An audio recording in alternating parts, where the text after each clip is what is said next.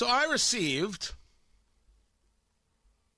an email from Dr. Beresford of the Carmel Clay Schools. Tony Katz, 93 WIBC. Good morning. Good to be with you. Michael Beresford is the superintendent. I have never met Dr. Beresford. Never met him a day in my life. But I am a man of questions. When I see school systems engage in something that clearly is ideological and not about the education of children. Now, if you want to disagree with me on this and say that it's only for the education of children, you don't understand education, well, I would love to get together so I can laugh at you directly and thusly. It is very difficult for some educators, and I am starting to use that term looser and looser with some people, to understand that the parent is always in charge of their kids' education, always.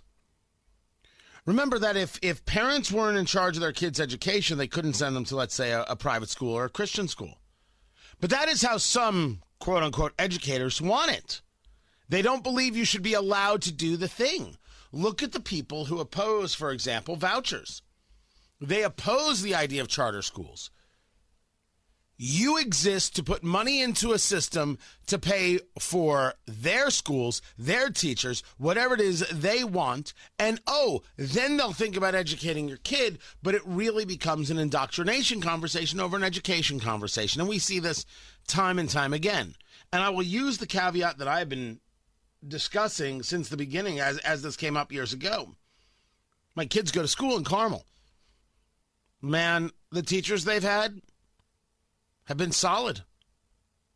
Okay, they might like this one more than that one. That's personality stuff. That's not about whether or not the education is there. In watching what my kids do, have not seen in any overt way any of this, whether we want to discuss it as critical race theory or a critical race curriculum, whether we want to discuss it as wokeness, whether you want to discuss it as a level of bigotry or indoctrination from the teachers. I have, through the work that my kids do, I have not seen it. Other parents see other things. We agree or disagree. I've seen some things in homework assignments like, whoa, that's not right. Here's what's right. And I discussed it with my kid, but nothing recently. Nothing really recently. But then this letter came out to Carmel families about how the school year is in full swing. But another sign of the season is the arrival of political messaging as the election grows near. And while my focus remains on the success of our students and staff, I think it is important to pause and set the record straight whenever internet claims or political slogans misrepresent the hard work of our students, teachers, and staff. We plan to release a series of fact or fiction posts so that families can hear directly from us on the questions and issues that impact our community. So it says, fact or fiction. Safety referendum funds are being used to support equity and inclusion efforts. Now, I must admit to you, looking at this, I'm like, I don't recall the safety referendum. Man, I have an issue saying safety referendum. Safety referendum. See, I can do it. So if somebody wants to just give me a refresher, I'll take it. But that's the fact or fiction question. Safety referendum, come on, cats. Funds are being used to support equity and inclusion efforts. And they say, Dr. Beresford says, fact. The safety referendum supports multiple facets of student services, including the addition of an equity and inclusion officer, school resource officers, safety initiatives, a partnership with mental health providers, and professional development and training. A DEI officer is part of a safety referendum? What in the world is safe about engaging in the codifying and the teaching of bigotry to our kids? And for this, I would like for Dr. Beresford to come on the show and answer the question. What about the addition of an equity and inclusion officer, which has been a hotly contested issue across the country because DEI is engaging the very concepts of bigotry in teaching, instilling in children that they are guilty for their existence or they are victims based on their existence, based on skin color. Happening all across the country, an undeniable fact. How in the world does this come under a safety referendum?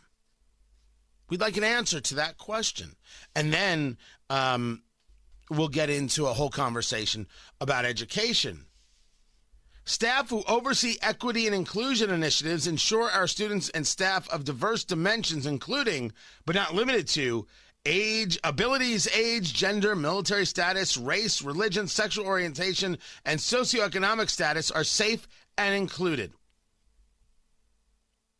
I would like to know what is happening in your schools that they aren't safe and included until we have this position.